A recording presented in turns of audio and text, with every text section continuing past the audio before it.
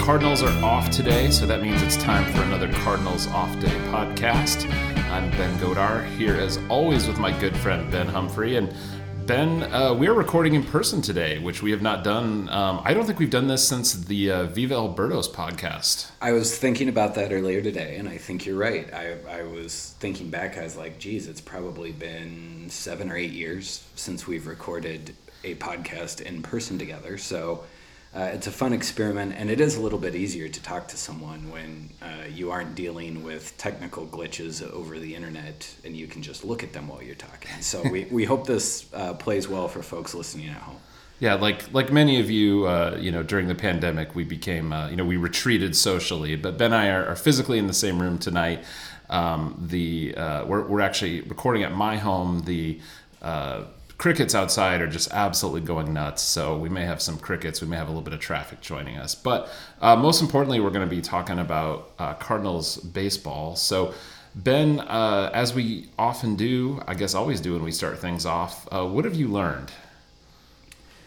Well, I have learned that the more the media landscape changes, the more things stay the same. As I look at Twitter and some of the trade rumor smoke that has been spread around on social media.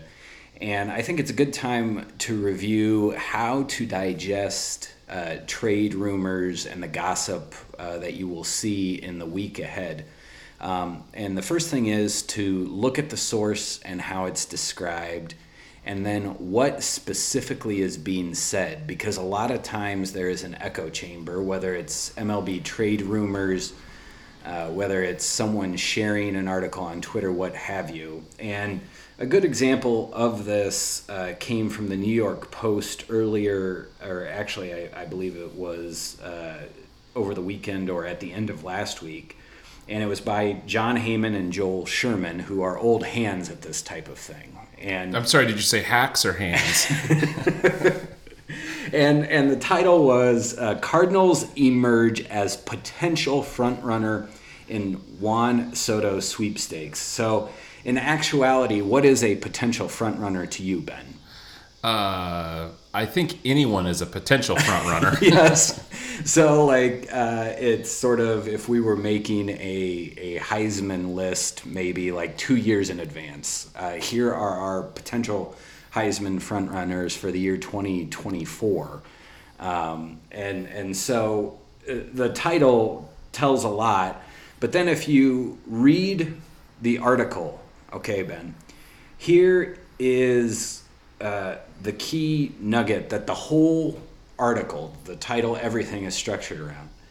Nats people are declining comment for now, though one NL executive said about the Cardinals' chances here, quote, good farm system, end quote.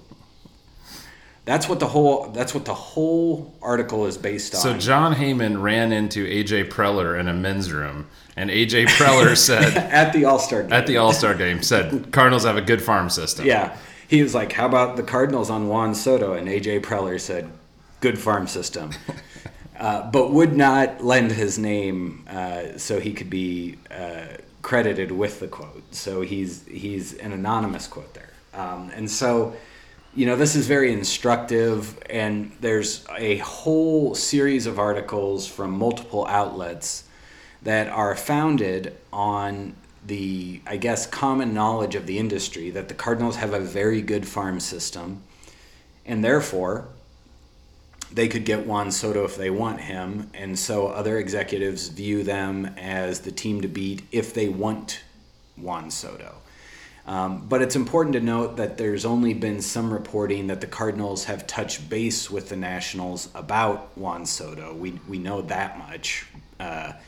And the other thing that we know from Ken Rosenthal is that they are asking a very high price, 4 to 5 prospects or young players with a lot of team control. And from Jeff Passan earlier today, it's about 50-50 in the industry common knowledge whether the Nationals will even trade Soto. So against all of that backdrop, what does it even mean to be a front runner in the eyes of Jon Heyman and Sherman? I don't know. but it's a cautionary tale on how to read these articles and digest rumors and gossip here at the trade deadline. And so that's what I've learned. Be careful out there on Twitter and social media as the trade deadline approaches. Well, and it's funny because what I have learned is also Twitter related, and this is more of just in the general life hack category. But I recently started using Twitter lists, and the reason I did is in the main Twitter feed, especially if you follow a subject like baseball or the St. Louis Cardinals. Anymore, you're just bombarded by all of the stupid accounts. Have you noticed this, Ben? I only follow, of course, incredibly intelligent Cardinals fans, including all of our listeners who are, of course, intelligent Cardinals fans. But nevertheless, I just repeatedly see the stupidest baseball writers, the stupidest Cardinals fans. So a great way around that: set yourself up a Twitter list. Maybe set up a list that says Cardinals or baseball.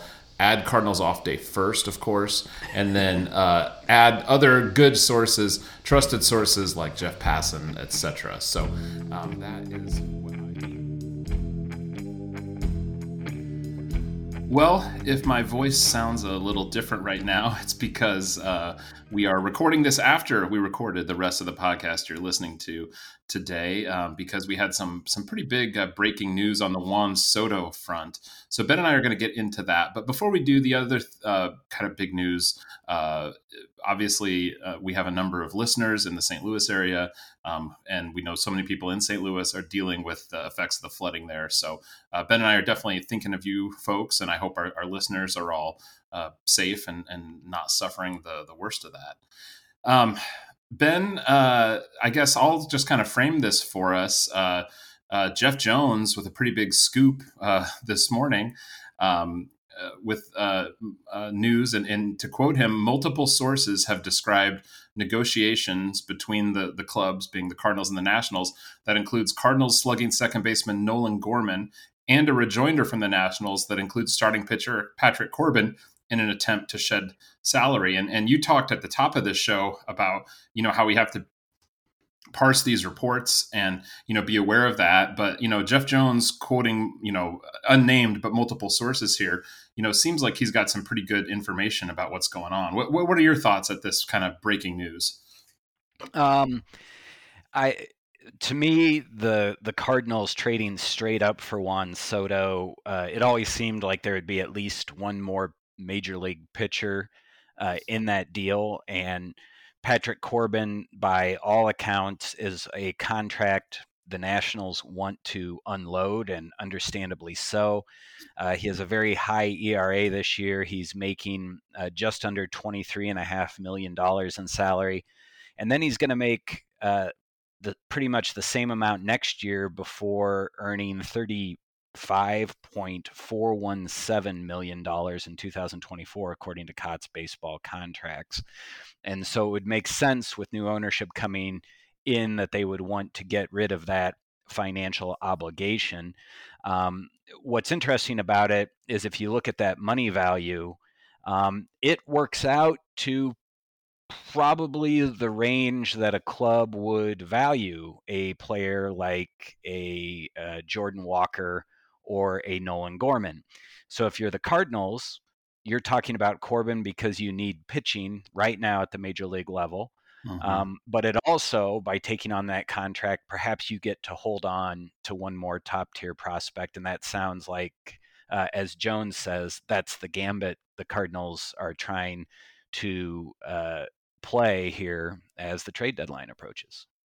Yeah, and we also had another story on The Athletic today, quoting Nationals GM Mike Rizzo, saying that the Nationals won't dilute the Juan Soto trade by tacking on a bad contract. But, that's, of course, the kind of thing that you would expect a GM to say. And as we were talking kind of before we started recording, Ben, anytime a deal like this comes together, you have to imagine that every permutation of the possible deal is discussed. And people look at options, and so it would be shocking if the option of a Corbin being included wasn't something that both sides looked at. Yeah, and if you're the Cardinals, you've got to do your due diligence, and you have to explore every possible scenario in terms of what you can get back and what you can give up. And obviously, the Nationals want to get as much as possible. The Cardinals want to give up as little as possible. Yeah. And so there's oftentimes a gap between public statements and discussions that are private between general managers as they explore what a potential deal might look like. And, it is entirely possible that this information is out there now, and the teams might, one of them or both might just say, forget about it. You're not going to come in. We are not in the same headspace right now. And then who knows, maybe on, Sunday night, they check back in, and the way things have developed, suddenly the Cardinals offer is looking pretty palatable. And so, this is very early on. The Nationals are going to have these discussions, and they are going to say, we're not going to dilute the talent pool. And one of the reasons you stake out that territory is then you can come back, and no matter what the trade is, you can say, we held fast and we got the best deal we could get. Yeah. And and they preempt criticism is just what I was going to say in the media if they do that. Yeah, no, exactly. That's what I was going to say is, in the event that the Nationals end up trading Juan Soto and, tacking on Patrick Corbin, there will be some criticism of them for exactly this. So this is just sort of, saying, hey, we're not going to take that criticism right now because we haven't done it yet. But it doesn't mean that they're not going to do it. And, Ben, this whole conversation, it has me thinking about Brad Pitt as Billy Beane in Moneyball, who famously waxes, "How can you not be romantic about baseball?" And modern day GMs, by and large, are very capable of not being romantic about baseball. And yeah, as as you see these deals coming together, and I think this is a really great illustration of it. Really, these players are dollars, and so and I think you framed it really well at the top of the conversation. The dollars that the Cardinals might be asked to eat in taking on Patrick Corbin could very well equal the dollars that Jordan Walker is worth, while he's under club control. And so you're at the end of the day, you're trading perceived dollars for dollars. Yes, and it's and something everyone should appreciate is that every organization in Major League Baseball nowadays has a system that they use to place value on every player in the organization and every player in other organizations. And there are differences in the perceived value, in particular with prospects and how you might assess them given what your scouts are telling you or what Right. their profile is like and your internal valuations of that profile.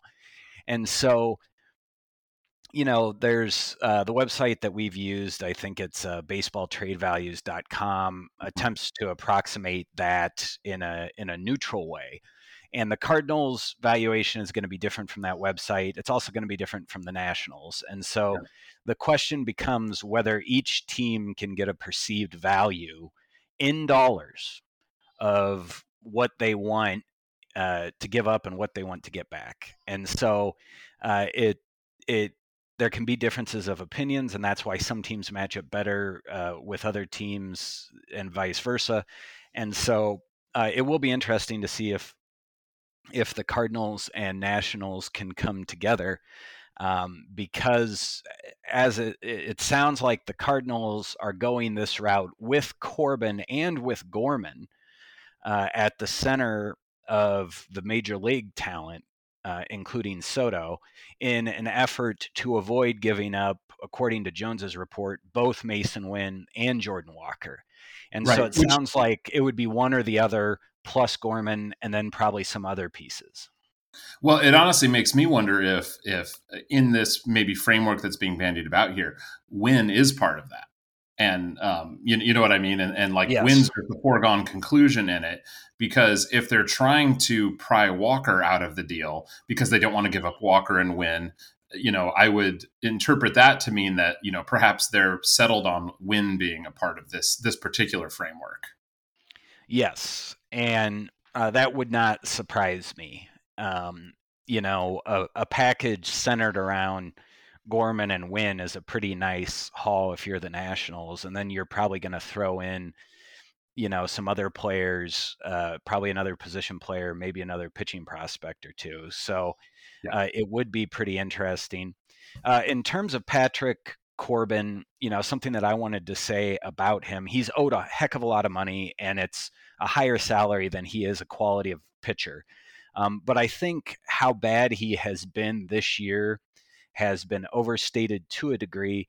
The thing to keep in mind is his slider quality has really eroded, in particular its vertical movement, and it used to be his bread and butter pitch, and he threw it a lot. Um, and now it's not as good. It doesn't have the movement that it used to have, so he's not as good a pitcher. But even without that in his repertoire, he is nonetheless, he has a high home run rate, he has a high batting average on balls in play. But playing in St. Louis, it's not hard to see how he would benefit, because his fielding independent pitching that adjusts his home run rate to league average, which is called XFIP, is about league average. Yeah, And I'm looking at it right now. It's 3.97, which is, league average. And in other words, like near the front of the Cardinals rotation. and so, right, he would slot in the number 3 spot. He's going to give you innings.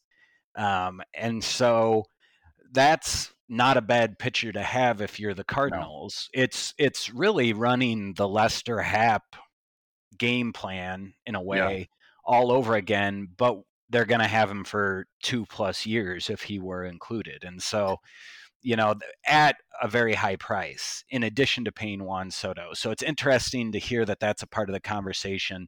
And it would also be interesting to see if the Nationals send money back to the Cardinals to try to buy additional prospects, which is a dynamic that is not discussed in this article. But just on its face, it seems like that would certainly be a part of the conversation from the Cardinals' perspective. And that's something the Cardinals have done, and I think would be very interested in doing here, in figuring out a way to lower that amount that's owed to Corbin over the rest of those years of the contract. And you alluded to the money that's owed to Soto as well. And this is something that, in the early reporting saying, the Nationals want 4 or 5, top prospects and all this. I mean, obviously Juan Soto is, a generational talent. He's a guy who you go and look at his, most comparable players, and you're going to see like Pujols, Mays, Ruth, like you're going to see some of the greatest players of all time. But that said, he's already in his first year of arbitration, making $17.5 million. Next year, I assume he would make somewhere around 25, and then probably 30 plus after that. So, even in these years of club control, his salary is going to quickly rise to a number that is still a value for the kind of player he is, but it's not, maybe a gigantic value. You are still going to have to pay him quite a bit of money. So I've just wondered throughout this process if the haul the Nationals get might be less than what they've kind of been saying they wanted, because you're getting Juan Soto, but you're going to have to pay him, probably, $60 million over the, this time that you have him. And potentially Patrick Corbin, $60 million as well. Exactly.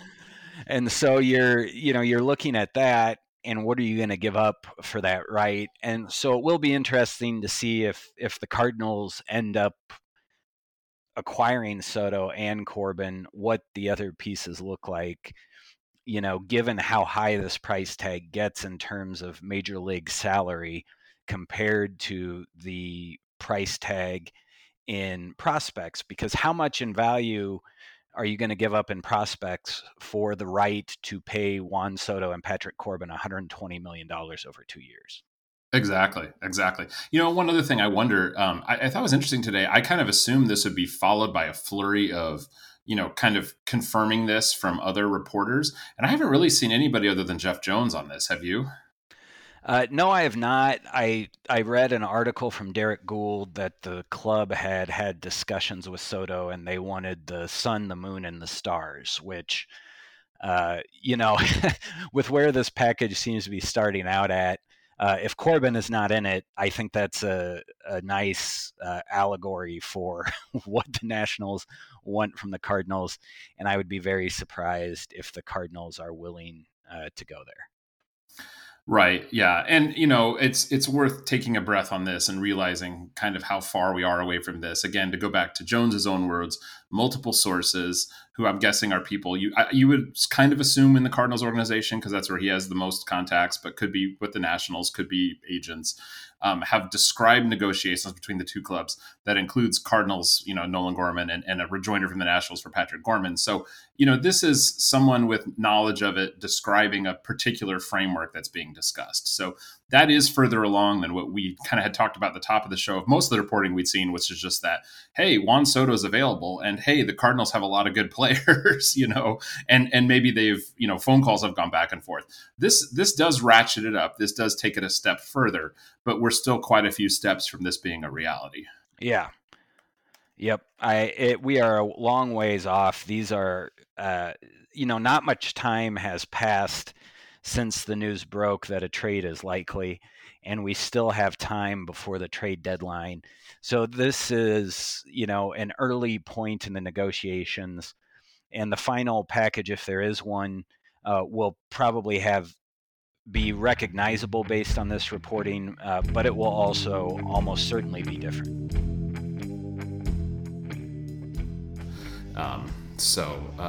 All right, Ben, I don't think there's really any other position players out there. The only other thing I wonder from a position player standpoint is, might they go out there and get a catcher?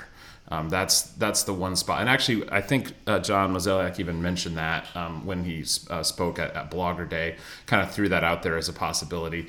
Yadi's coming back, but is Yadi your kind of primary starting catcher at this point? I think the team would be stronger if they actually acquired an upgrade who was the primary starting catcher, and Yadi was maybe every Wainwright start and kind of come out and tip your cap. So I think the team would be better that way. I could see them doing that, but I think they'll be opportunistic there. And I don't have names. Wilson Contreras is like the biggest name on the catcher market. I don't see them getting into that. But anyway, I don't know. Are there any catchers you have in mind, or do you think that's a possibility? I think it's a possibility. Austin Romine is not the answer. And no. I think we can all agree on that. I don't think he'll probably be in the org much past Yadi's return date. I don't think he'll be in the org 1 second past Yadi's return date, nor should he be. But over the last couple of years, there have been some interesting pieces written on why catchers were not traded, and even what teams look at. And the Astros in particular, it looked like they could use an upgrade at catcher entering this trade deadline, and there's been a lot written about their defensive catchers and how much they value them and how much their pitchers value them.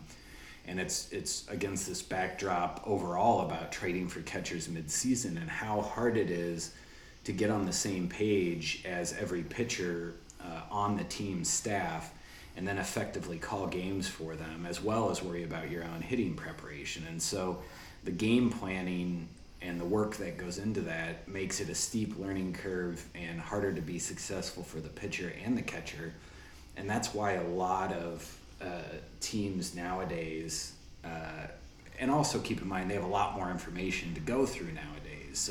So it is even more homework involved, even if you know your pitchers.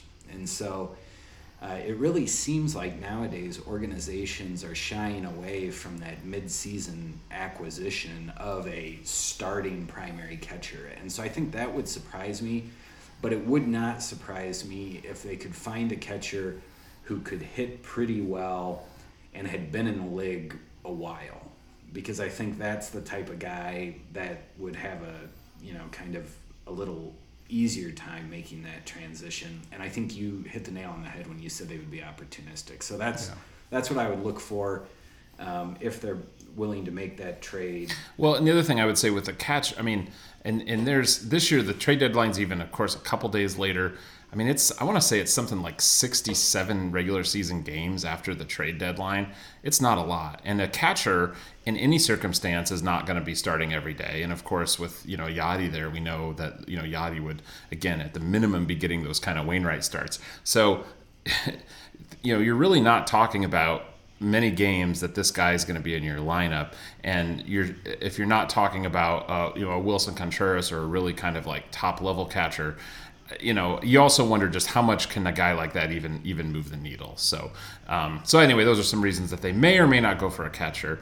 But I think the other targets that are out there are primarily pitchers, and there's a lot of names out there, Ben, and I think there's people that maybe the club has said are available. There's people that it's widely speculated are available. What do you think of some of the names out there? It's difficult because you have, not a lot of good options. And then there's a lot of options that you wonder how available that person really might be. I would like to start with the pitcher that I think is the starting pitcher most likely to be traded, and that's Noah Syndergaard. He's on a 1-year contract with the Angels. He has a $21 million salary this year. The Cardinals would be responsible for a prorated share of that. And he's a very different pitcher than he was before he got injured. He doesn't strike out as many batters. But he's been decent this year despite the lower strikeout rate. In terms of ERA and FIP, he's been a little bit better than league average because his ERA lines up with his individual performance. And for people who may be new to the podcast, FIP stands for Fielding Independent Pitching, which looks at strikeouts, walks, and home runs allowed, which are the three things typically thought of for a pitcher to have the most control over as an individual athlete during the game. And so when we look, and those stats actually have a higher correlation with future earned run average than past earned run average. So here in Cardinals Off Day, we like to look at the Fielding Independent Pitching stat. And if you look at that with ERA, Syndergaard's line up pretty well.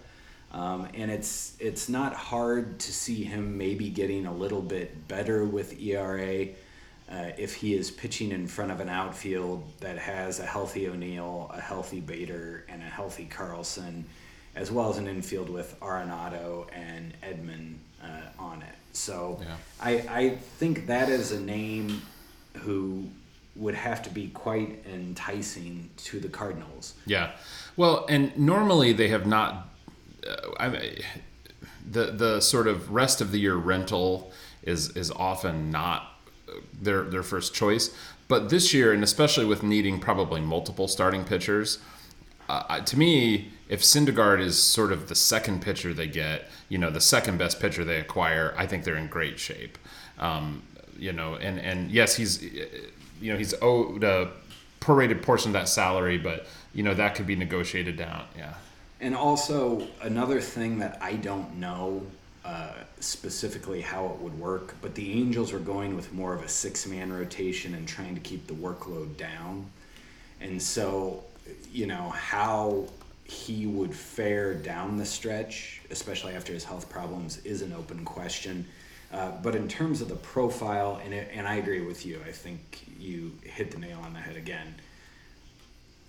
A rest of the season rental who's going to go be a free agent, fits this team if they're going to get two pitchers, and they need two pitchers, and so he would definitely fill a need, and he slots right in there behind Wainwright, or maybe even in front of him, depending how they pitch down the stretch in a playoff series. And so I think Syndergaard is a very interesting name for the Cardinals.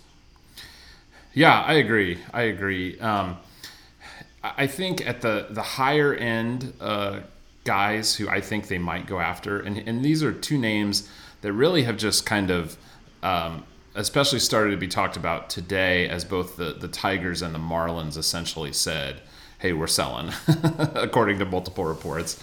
So Tariq Skubal of the Tigers and Pablo Lopez from the Marlins, to me, seem like two pretty high-end arms. And again, this is a terrible market for pitchers. And I think it was maybe Mike Petriello who wrote a piece kind of comparing like who's available this year over the last like 25 years. And this is one of the absolute worst years. But, those are both very talented young pitchers. FIPS under 4, and controllable for multiple years past this year. I could certainly see either of them being a target for the Cardinals, and frankly, I hope they are. Those are exactly the kind of guys that I hope they might go after. Certainly, they would probably have to part with, I would think, at least one, maybe two of those 7 prospects in that top 100 list they have, but nowhere near the kind of haul that you see people talking about for Juan Soto. And so, seems like something they could make happen. Those are 2 names that are kind of enticing to me. Ben, anybody else on the kind of pitching side you wanted to hit on? I think that the names that you just brought up make a lot of sense because of the multiple years of control. Yeah. And Skubal in particular, you really get the sense that the Tigers have looked at the terrible pitching market at the trade deadline. Yeah. And they're like, hey, we got a guy who has until 2027 to become a free agent. We might be able to replenish this roster with some position players, which is what Ken Rosenthal reported was their goal. And so they're going to float him out there and see if they can get someone to bite and hand over those prospects. And the Cardinals would seem to match up with them on that front. And so I think that fits more in line with what Mozeliak and the Cardinals value, which is years of cheap cost control. So if they're going to give up years of cheap cost control, they would like to get years back, and I think that's interesting. A name that you see thrown around a lot is Madison Bumgarner, and I'm just, unless Arizona eats a lot of that contract, I just don't see the appeal for the Cardinals. I feel like people who throw out Madison Bumgarner, it's because he's a pitcher whose name they know. I picture him pitching for the Giants in the World Series, 8 years ago or however long ago that was. Yeah, I agree. And he's rebounded a bit of late. He's a little better now than he was a year or two ago. But yeah, I don't see amazing quality there. And yeah, with the contract, it's just like, why? I really don't see that as a possibility.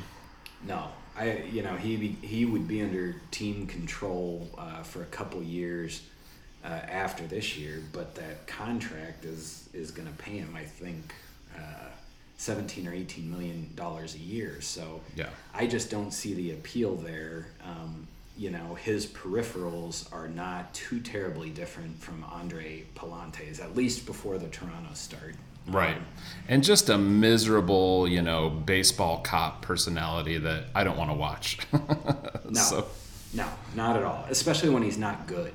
Like, right. It's one thing if you're a miserable baseball cop and you're really good. Right. But it's another thing entirely because it just seems so pathetic. Like, it's like, you're not good, so shut up and stop trying to tell other people how to play. Yep. Yeah, and and beyond that, we haven't mentioned Frankie Montas. He's one of so many pitchers who are available on the market who are dealing with shoulder injuries. And Ben, I don't think I would have any interest in acquiring a pitcher with a shoulder injury during the season. That just seems like, look, we're acquiring pitchers because all of our pitchers have injuries or ineffectiveness. To me, that's a non-starter. I don't think he will be traded until as close to the deadline and as far away from his most recent start as humanly possible. Mm-hmm. But it certainly is concerning when he comes out of game with a lower velocity, has shoulder discomfort, sits out a start. That's enough to scare me off. Like, I'm not going to give you one of our top 10 prospects. For a pitcher who may not pitch more than a start for us because he has shoulder problems. Now that I've said that, Montas will probably be great down the stretch and great in the postseason, great next year. But the question mark is big enough in my mind. Yeah, exactly. That I wouldn't be interested. Yeah, any of these guys could, someone could acquire Madison Bumgarner and he could roll off 2 months of vintage Madison Bumgarner, but there's not a lot of reason to expect that would happen, just like there's not a lot of reason to expect that Montas is going to be fully healthy. So, and the last name I wanted to mention, but more just kind of for what it represents, And again, it was Mike Petriello, I believe, wrote a piece suggesting that maybe the Giants could make Carlos Rodon available. And again, I don't think they have suggested that, but he laid out the parameters that suggest, they could very well decide that they're sellers. And Rodon would vault to the top of the available pitcher list. And that was a big part of his argument was, they could probably get a lot more value from him if they were to trade him right now than they could at any other time. Now, we don't know if he's going to be available, but I think it's just also important to remember at trade deadline time, we have no idea who's available, who's really available, who's realistically available, etc. So I think most of these guys we've talked about today, there's multiple credible reports that these guys are being shopped. But Ben, I guarantee that some of these names that we talked about today are just not going to move. And then there's going to be other guys who haven't even entered our mind who do move. So, it's one of those things you can kind of follow along. You can see the reports, but it's always a surprise. And so you just have to, of course, hope that your team is checking in everywhere and taking advantage opportunistically. So we don't know who the Cardinals could acquire. We have more of an idea who they might trade. So, Ben, let's roll through some of these names, these prospects or major leaguers with service time left. And I think we're going to kind of pro-con each of these guys because I think any of these guys could potentially be involved in a trade. So why don't we so we want to let's start with Tyler O'Neill there. Ben, are you going to take the pro or the con? I'll take the pro for trading him. Yeah. I guess is he has a lot of tools, but he also has a weird profile, and we've talked about this on the podcast. It's difficult to figure out what to expect from him, and so trading away that uncertainty to help fill an immediate need in a more certain way. And also you can replace him from within pretty well. And so those are pros for trading Tyler O'Neill. Yeah, and I think that, the con is, this is a guy who got MVP votes last season in a year that he was even injured for a good chunk of the season. So, if you're looking at guys on the current Cardinals roster who could potentially give you production approaching a Juan Soto, I think you'd have to put Tyler O'Neill near the top of that list. Not saying he's likely to do that, but he absolutely could do that. So you're giving away some kind of top end talent there, and also compared to some of these other guys we're going to talk about, O'Neill has done it at the major league level in a way that Nolan Gorman, Jordan Walker, etc. have not. So he's further along on that kind of development curve. It's more real with him. So those would be some reasons not to do that. Next on the list, Ben, we're moving to right field, talking about Dylan Carlson. I'll take the pro on trading Dylan Carlson, and I tell you what, I would hate for the Cardinals to trade Dylan Carlson, but I tell you the reason to do it is I think he could bring an absolute haul, because I think Dylan Carlson has just such a tremendous amount of value given his very young age, given how much production he's already shown at the major leagues. I know on that MLB Trade Values website, their calculation that they do has him as the player with the most surplus value on the Cardinals, and I think that's probably true. I mean, do you think Jordan Walker has more surplus value? I don't, because he's still too unproven. So to me, the main reason that you might trade Dylan Carlson is just because he's probably your biggest chip, and you could bring back the most for him. And then the cons for doing it is, this is a guy who's probably going to be, I don't know, let's say a 110 to 130 weighted runs created plus, which, 10 to 30% above league average. He's going to play solid to above average defense. He's going to run the bases well, and he has a really good plate approach. He's also very young. And so it's not hard to see Dylan Carlson as like a 10-year starter for the Cardinals. And, 7 of those years are going to be cost-controlled, And if they get him to sign an extension, he could be even, kind of below market value there.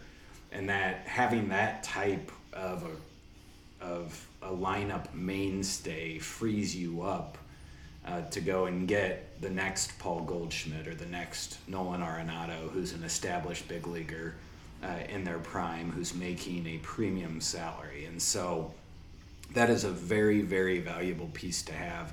And I think he's probably one of the names that is requested by the Nationals if the Cardinals are talking about Juan Soto, because he is not Juan Soto, but he's not a bad player to have in right field at all, especially if you're trying to replace a 23-year-old right fielder. He's not a bad person to go and try and help fill that void. Not at all. So next up, Ben, we've got Harrison Bader. Which side are you going to take? I will take the pros to trading him. Bader is up and down at the plate, and he derives a lot of value with his feet, and he has come up with a foot issue.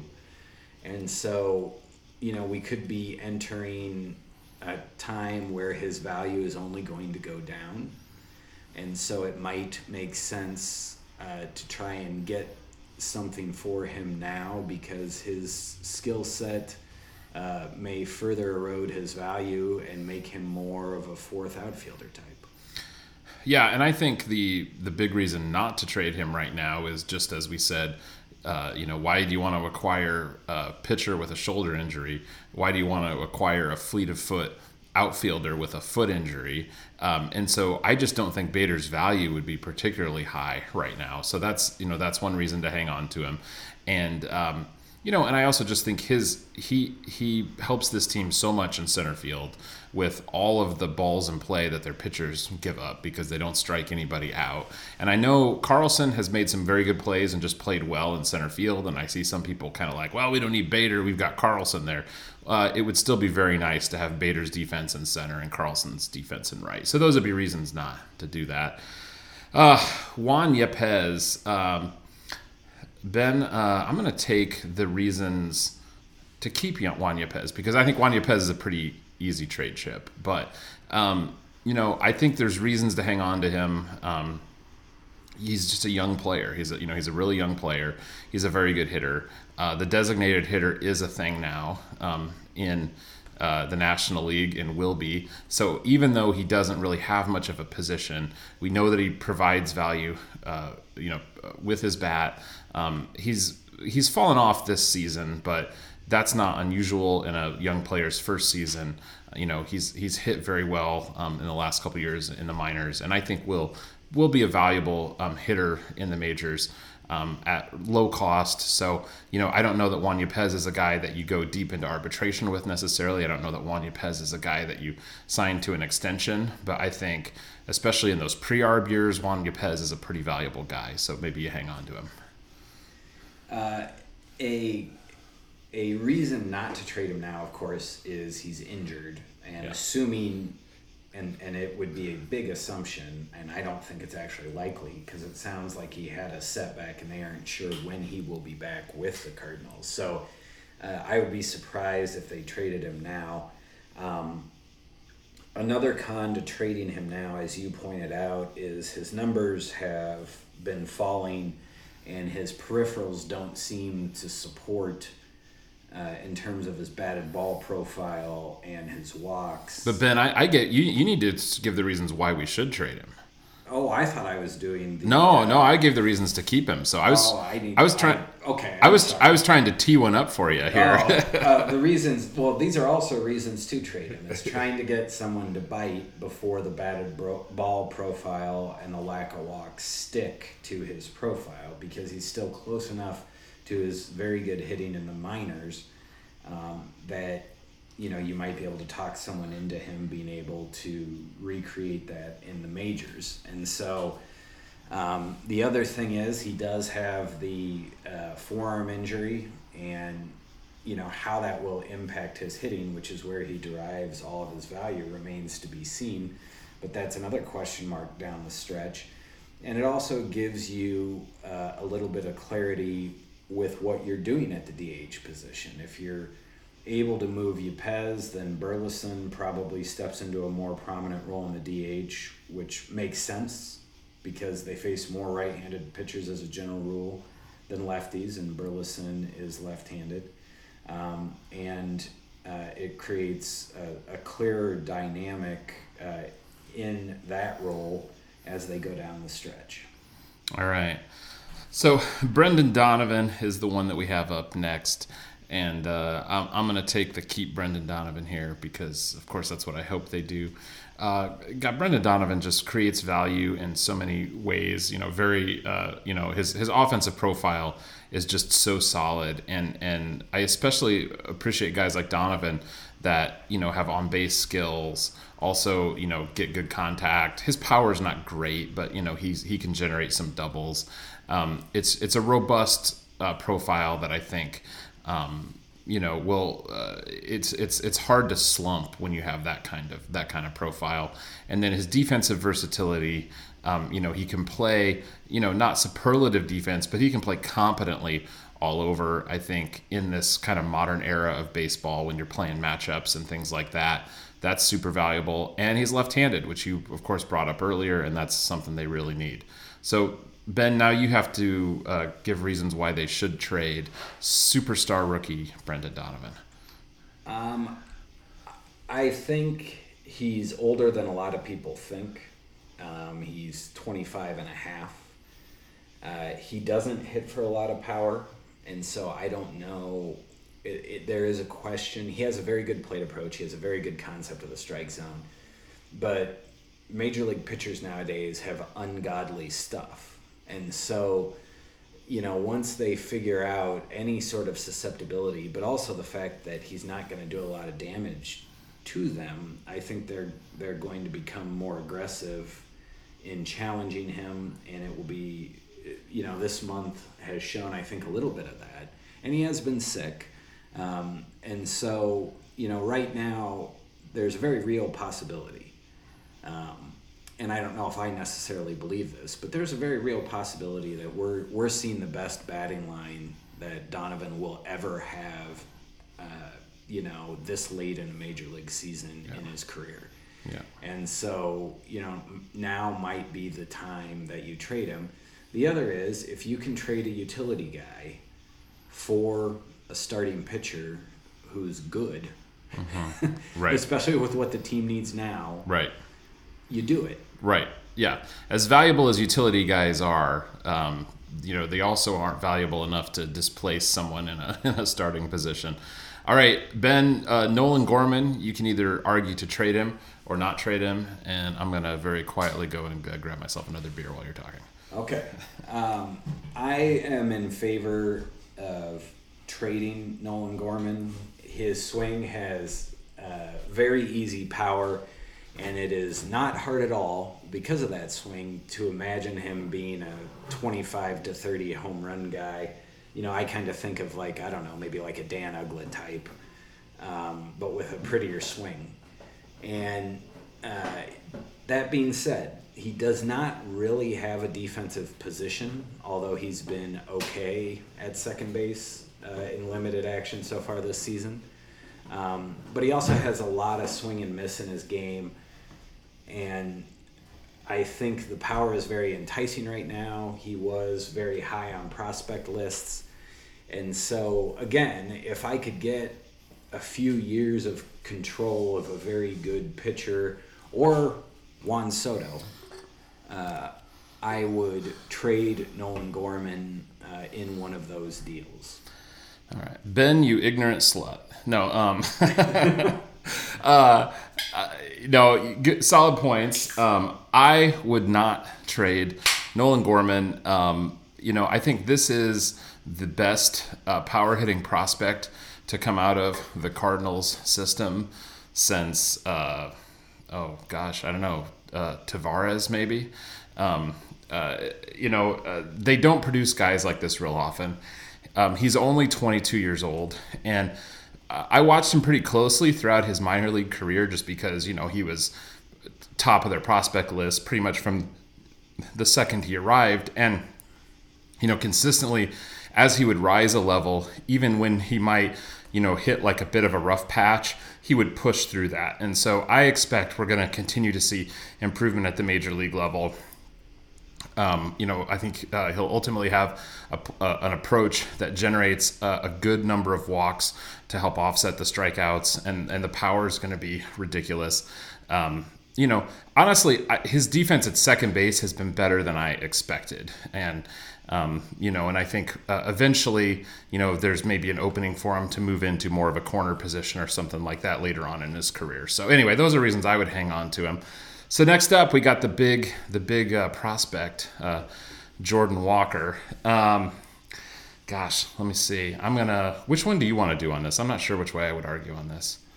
It doesn't matter to me. I can go either way. Well, all right. I'm going to take the easy route on this, and I'm going to argue to keep Jordan Walker.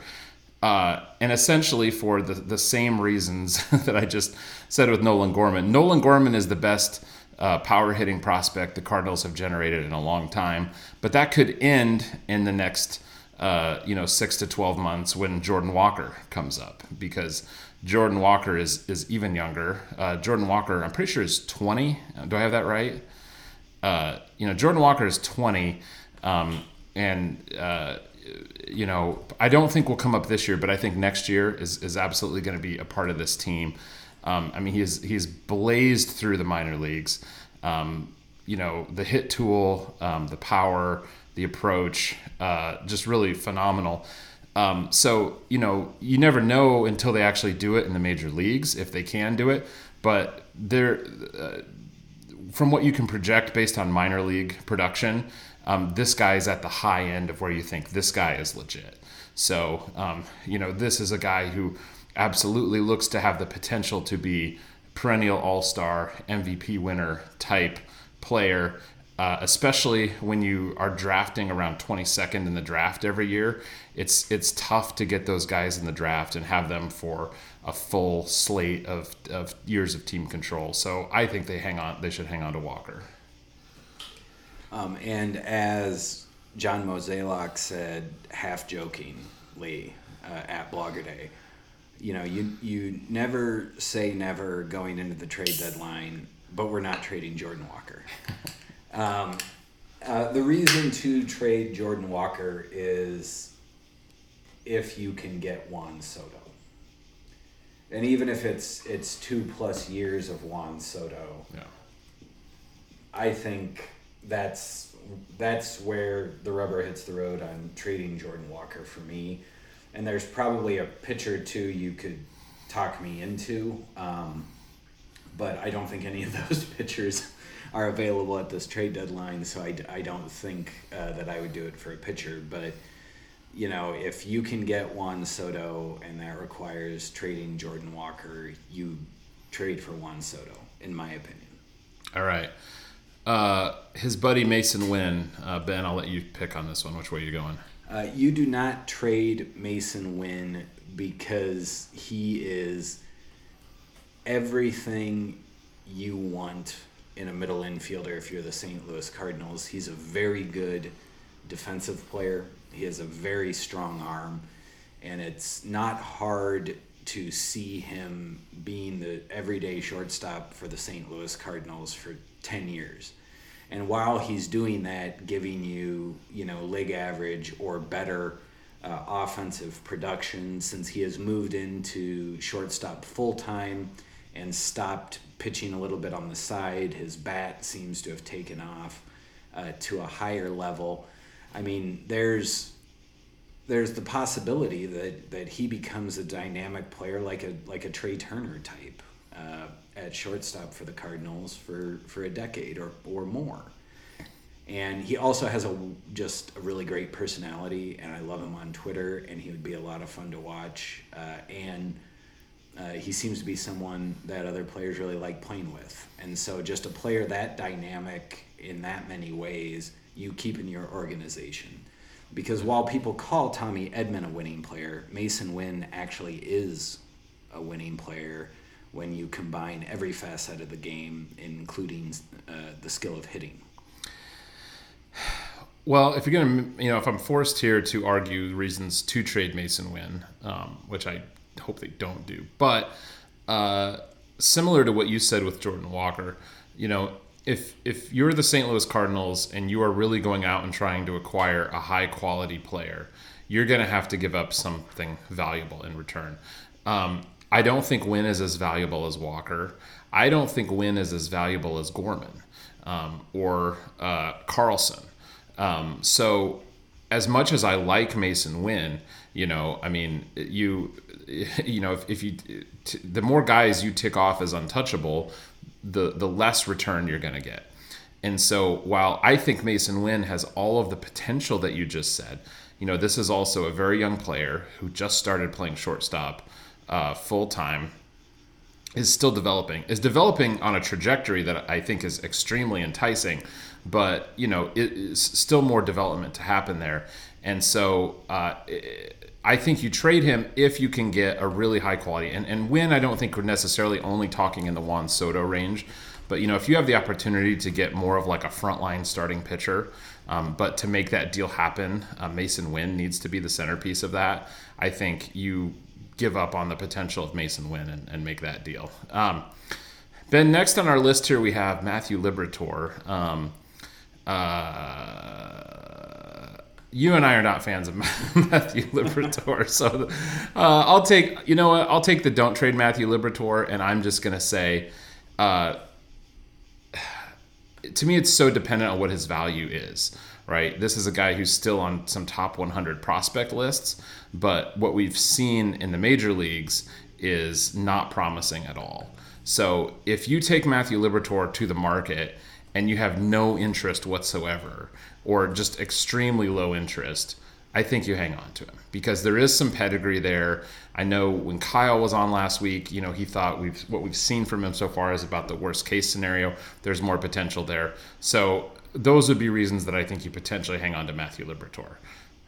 So Ben, let me place the ball on a tee and ask you why they should trade Matthew Liberatore.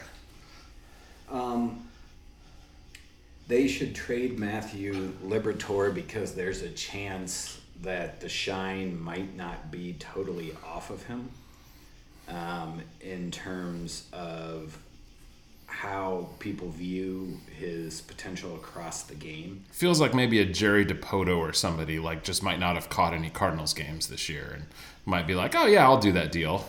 And, at this point in time, he's not a centerpiece of a trade. Like, you couldn't get a player like Randy Arozarena for him. Yeah, no, you could not. And it looks like you never will get a player of that caliber for Matthew Liberatore. But the reason to trade him is he still probably profiles as a starter. He's left-handed. There are other teams who might find him interesting because they're better at developing pitchers and helping pitchers develop an approach that plays to their strength at the major leagues than the Cardinals are. Because right now, quite frankly, I don't know what the organization is doing with Matthew Liberatore.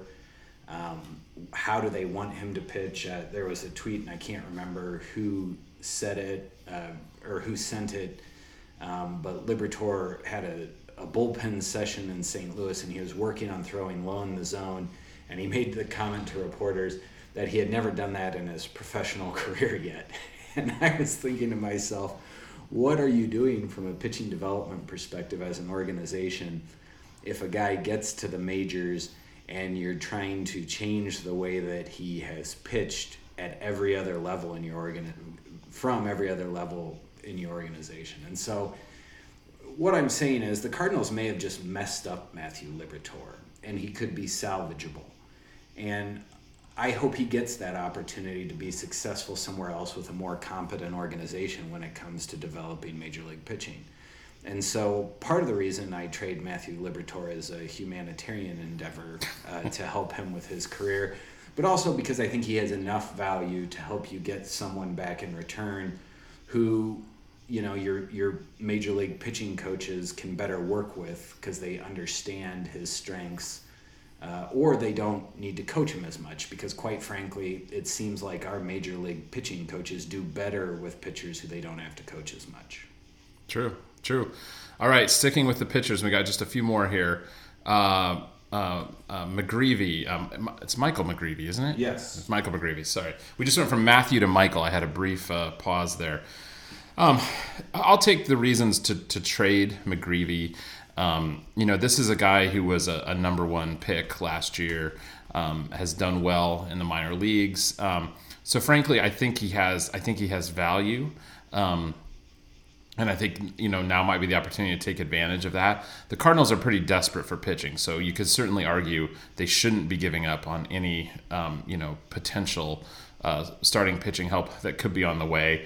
But I think, McGreevy, by most accounts, is, behind Graceffo. And then, of course, Tink Hence, has who's much further down level wise, but is really, really turning heads. So to me, McGreevy would be the third most valuable out of those three guys. And again, given the idea that you've got to give up some value to get some value, McGreevy would probably be the first of those that I would part with. Ben, what have you to say? I would not trade him because of his profile as a pitcher. He fits right into what the organization is trying to do. And it's a profile that I think would do well in Busch Stadium because it suppresses offense overall. The strikeout numbers are not anything to write home about, but he doesn't walk people, and he has a good, healthy ground ball rate. And so that profile, I think, plays pretty well for the Cardinals as a starter. I think he's the type of pitcher that would give them a lot of value when he makes it up to the majors next year or in early 2024. So what about Gordon Graceffo, Ben? What side of that do you want to take? I think that I would not trade Gordon Graceffo because he also doesn't walk anyone. He has a little less enticing ground ball rate, and the strikeouts haven't really been there in Double-A. But what he showed earlier in the year when he was in High A with Peoria was just so electric. I don't know if I would want to give up on him before he's had an opportunity to fully adjust to Double-A, because it's really not hard to imagine a rotation that has these two in it for 6 years for me. But that being said, if I had to choose between McGreevy and Graceffo, I would probably trade Graceffo. Yeah, and so if I'm arguing, I'm arguing to trade Graceffo here. Is Yes. that right? Yeah. I guess I just go back to the old adage that there's no such thing as a pitching prospect. And so if you, if somebody, and I said it before, I would hang on to Graceffo over McGreevy, but it's fairly close. And so I think if you're trying to do a deal with a team on a player that's going to significantly upgrade, especially your major league starting pitching, and they ask for Graceffo over McGreevy, and that's going to get the deal done, I think you get it done. Really promising, but still a couple levels away, and a lot can go wrong there from a performance standpoint, from an injury standpoint. Last, Ben, we've got Markevian, Tink, Hence. And I'm going to go ahead and take the don't trade Markevian, Tink, Hence. And the reason is simply that this is an organization that does not go out on the free agent market and acquire frontline number one type starting pitchers. I'm talking, guys that can strike out 30% of the batters that they face, guys with wicked velocity. They do not go out and acquire those guys. So when they happen to have one of them in the system, I think that's an absolute diamond that they have to hang on to. You're absolutely right. They show a preference for a certain type of ground ball type pitcher, basically because they're cheap. So if they get a guy like Markevian Hence, who is very young but certainly looks like he could be a real true like number one type starting pitcher, I think you hang on to him. I think you trade him because he is so far away. Everything that you just said, there's no such thing as a pitching prospect. In my mind, and this has always been true, the closer a pitcher gets to the majors and is successful, the more valuable they are. The further away, the bigger the risk, the bigger the gamble, however you want to word it. And hence is just, he will make your jaw drop with his stuff. There's really no arguing with that.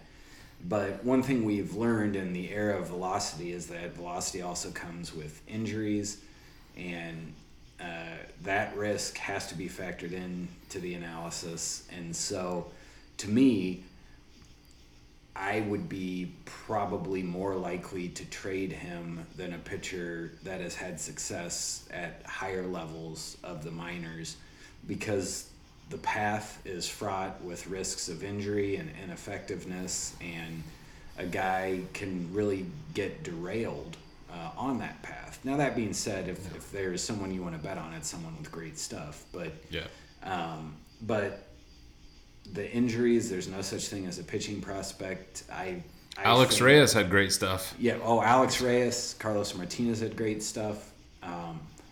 And Carlos Martinez, of course, had a much better major league career than Alex Reyes has to date. But that's a great point. And Alex Reyes had great stuff and success close to the majors. Yep. And it still didn't work. And so, I also want to see, Hence's very early on in his career. And so we just don't know what that's going to look like when he starts stepping in against more professional hitters. And, he's still more of a lottery ticket to me than pitchers higher up in the system. And so I would trade him. Yep. All right. Well, those are kind of our thoughts either way on all of those players. Again, we took whichever side we had to. It wasn't necessarily the side that we argue on, but I think certainly if the Cardinals do make some deals, which we both expect they will, I don't think there's any way that all of the players that we just mentioned are still Cardinals on August 3rd. Ben, we have one question we're gonna deal with today, and this is kind of an interesting one. This is from Andrew Hall, who asks, which outfielder would you extend, and which do you think Mo will open DeWallet for? Ben, what do you think? I think my answer is the same for both, and it's Dylan Carlson. I think if they saw something in Bader that they were interested in an extension, they would have already done it. And I think his plantar fasciitis has probably made it so an extension is unlikely. Mm-hmm. And then Tyler O'Neill, and again, he had a really weird profile as a hitter last year when he was tremendously successful. And I think there was risk there that probably prevented them from negotiating an extension. And it wouldn't surprise me if they made the decision internally to wait and see if Tyler O'Neill can repeat his success before beginning any sort of extension negotiations. And obviously he has not done that this year. And so I think the ship has probably sailed on that for Tyler O'Neill as well. And so I think Dylan Carlson is the answer because he has the most well-rounded skill set, the one that seems best suited for major league success, in particular at the plate. And I already said, I guess, in this very episode, that it's not hard to see him being in a corner outfield for the same spot for the St. Louis Cardinals for 10 years. And, nothing that's happened this year has changed my opinion on that. And I don't think it would change the front office's opinion either. Yeah, I agree. I mean, I think in terms of, who, if I could wave a magic wand and extend any of them, it would 100% be Dylan Carlson. And, one of the biggest things for me is age. Dylan Carlson is 23 years old. Tyler O'Neill is 27 years old. So, when you think about an extension, and Tyler O'Neill has. He's in his first year of arbitration. He has 2 more arbitration years after this. So his age 28 and age 29 seasons will be, arbitration years. So if you extend Tyler O'Neill, that extension starts at his age 30 season. And typically, guys are plateauing or declining, in their early 30s there. So it doesn't make as much sense, for what you're getting there. Dylan Carlson is a guy that you could, look to do something like a 10-year deal at this point, and essentially you lower the amount that you have to pay for some of those free agent years because you're paying up for him in some of those pre-arb. I think he still has 1 pre-arb year left, if I'm not mistaken, and then the arbitration, years after that, and that's what kind of makes it palatable for the player. So he's the one 100%. I think that they might be going after, in that way. That said, I think if you're the team, if any, I think you probably float an extension with any of these guys, and there's a number and a number of years and a number of dollars for each of them that makes some sense. But I think Carlson would be the answer there as well. I agree. So Ben, I think it's time to wrap things up today. We are going to be back actually on Monday. We have so many off days here grouped together. We're going to be back the day before the trade deadline with an off day. So Ben, what are you going to be watching for as we run up to that day? I'm going to be watching to see how the Cardinals cobble together their starting rotation between now and the trade deadline.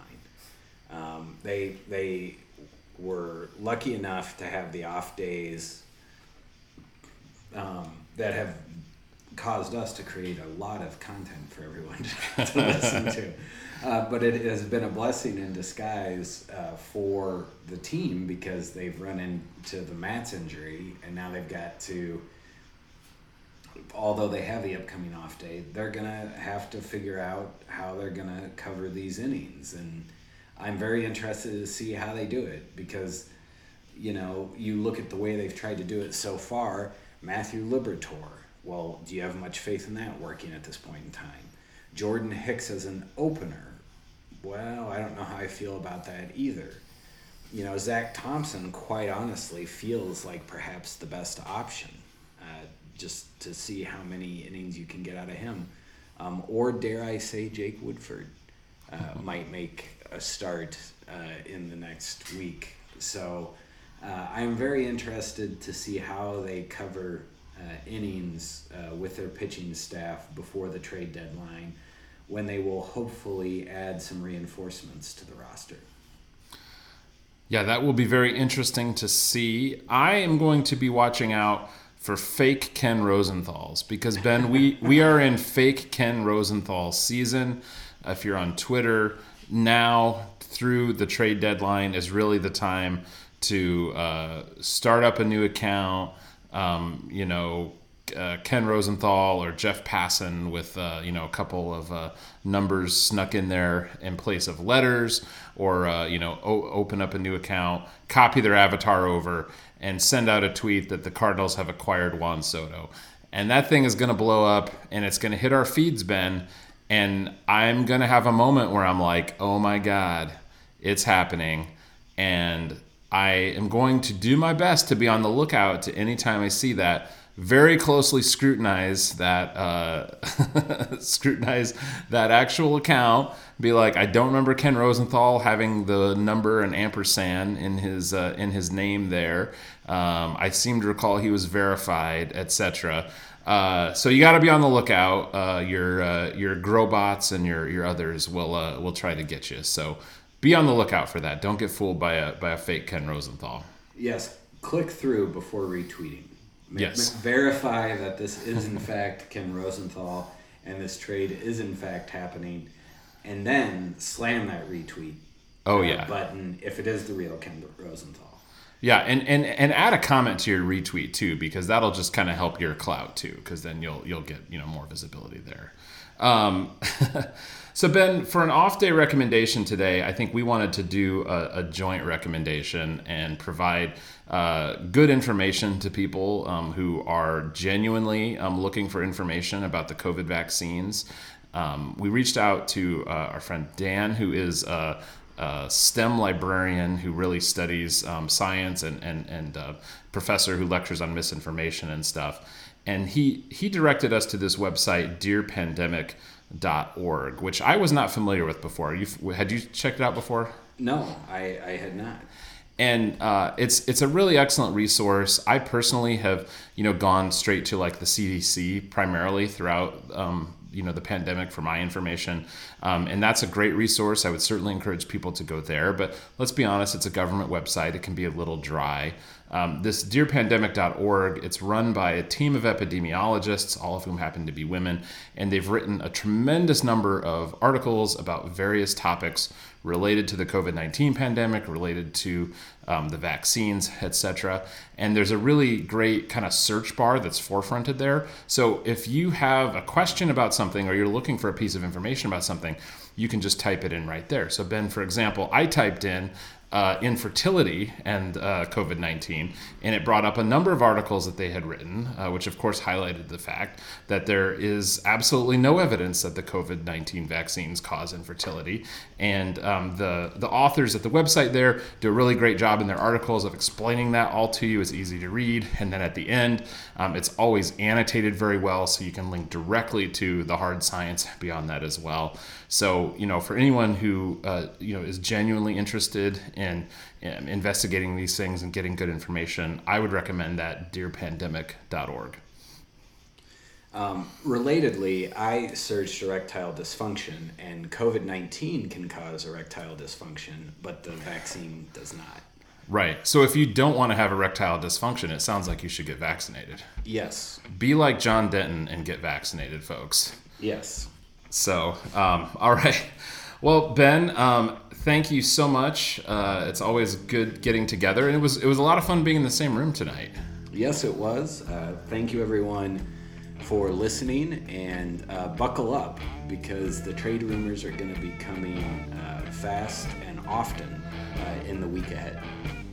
All right, and we will look forward to talking to you guys on Monday on the next Cardinals Off Day podcast.